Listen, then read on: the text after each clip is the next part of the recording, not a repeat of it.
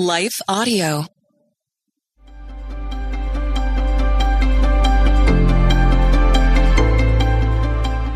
Welcome to the Crosswalk Devotional. Today we'll be talking about faith in our mental health. We'll be right back with a brief message from our sponsor.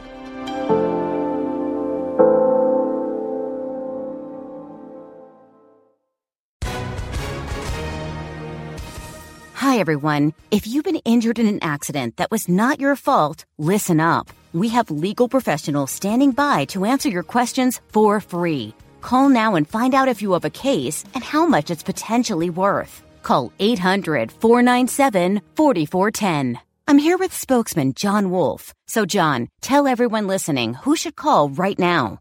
Well, Maria, first off, thank you for having me here. It's always nice to answer the listeners' questions. Now, as far as who should call in, anyone who's been injured in an accident and think you deserve compensation, give us a call right now. 800-497-4410. You'll find out if you have a case and how much it's potentially worth. Thanks, John. You heard it, folks. Take advantage of this opportunity and call now. 800-497-4410. Advertisement sponsored by Legal Help Center. May not be available in all states.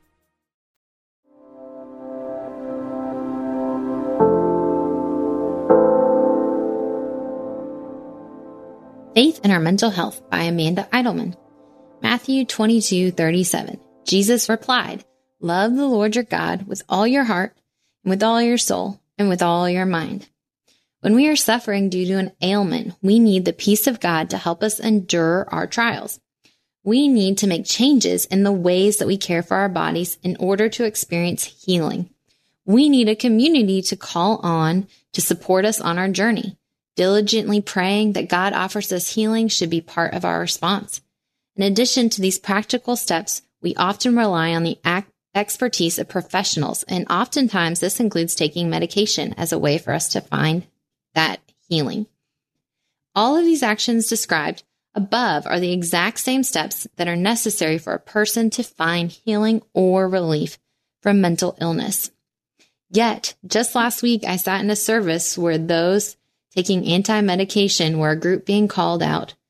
It's clear that we are still lacking in our ability to address mental illness in the church with grace and understanding. Many Christians believe that mental illness is more than an ailment, it's a spiritual failure. Empathy is required when discussing mental health. If you've never struggled with your mental health, it can be hard to understand what it feels like to have your mind and body hijacked by the crushing weight of anxiety, depression, or other debilitating mental illnesses. I assure you, as someone that has walked this trying road, there is more to these terrifying experiences than a lack of proper understanding of God's Word. God's Word is an amazing tool that does help us find healing in our lives. Nonetheless, many times when we are experiencing clinical forms of mental distress, we also need the help of our community and professionals to find balance in our bodies again. Just as the church would not shame, discourage, or call out a diabetic for taking insulin, we also should be careful not to stigmatize treatments for people being treated for mental illness. Spiritual leaders need to take note of this mental health crisis that is happening in our communities. The body of Christ should begin to educate themselves on how to love people that are navigating this struggle.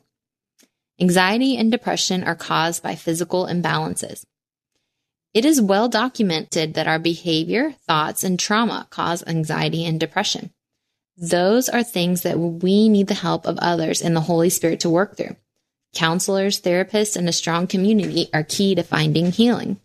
In addition to these traumas, stresses, and losses, these mental illnesses are also triggered by physical imbalances in the body. Understanding the physical connection between our bodies and our minds helps us to free us of shame and guilt that hold us back from seeking healing through a holistic approach. The church needs to expand the conversation from us seeking peace, not only through our connection to the Bible, but also through seeking health in our bodies through practices that promote physical and mental well-being. Christ alone has the perfect mind. Part of the church's struggle with this topic stems from an incomplete understanding of the many verses that address our mental battles with fear and anxiety. God over and over comforts us, telling us that When we are afraid, we can trust him. God knows our minds are weak, and fear will be a part of our human experience. This is why he kindly addresses our fears with words of comfort.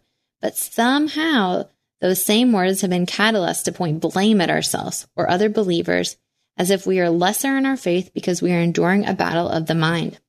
One wise friend explained that we all have fallen minds. Only Christ has the perfect mind. We often pray that God would give us the mind of Christ because it's impossible to live our lives with peace, wisdom, without access to our Father. All of us struggle to see our world, circumstances, relationships, and futures without struggle. This grace that says that there is no one of us that gets our thoughts right helps us to break the stigma around anxiety or depression. We need to be sharing the truth that God sees that our minds and bodies struggle. He is there for us on this journey that looks like prayer, self-care, medical care, and more. Life is complex, and how we find freedom is often different for every single person.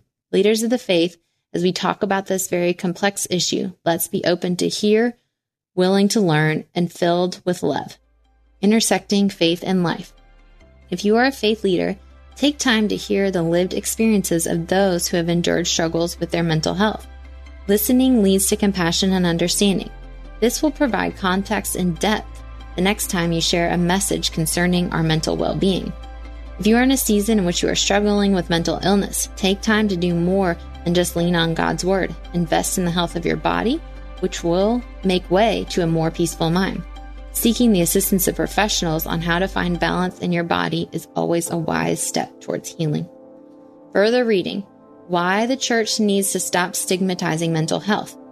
The silent stigma of mental illness in the church. The Crosswalk Devotional is a production of Life Audio and Salem Media. If you liked what you heard today, please take a second to rate and review this podcast in your favorite podcast app so that more listeners like you can find the show. For more faith-filled, inspirational podcasts, visit us at lifeaudio.com.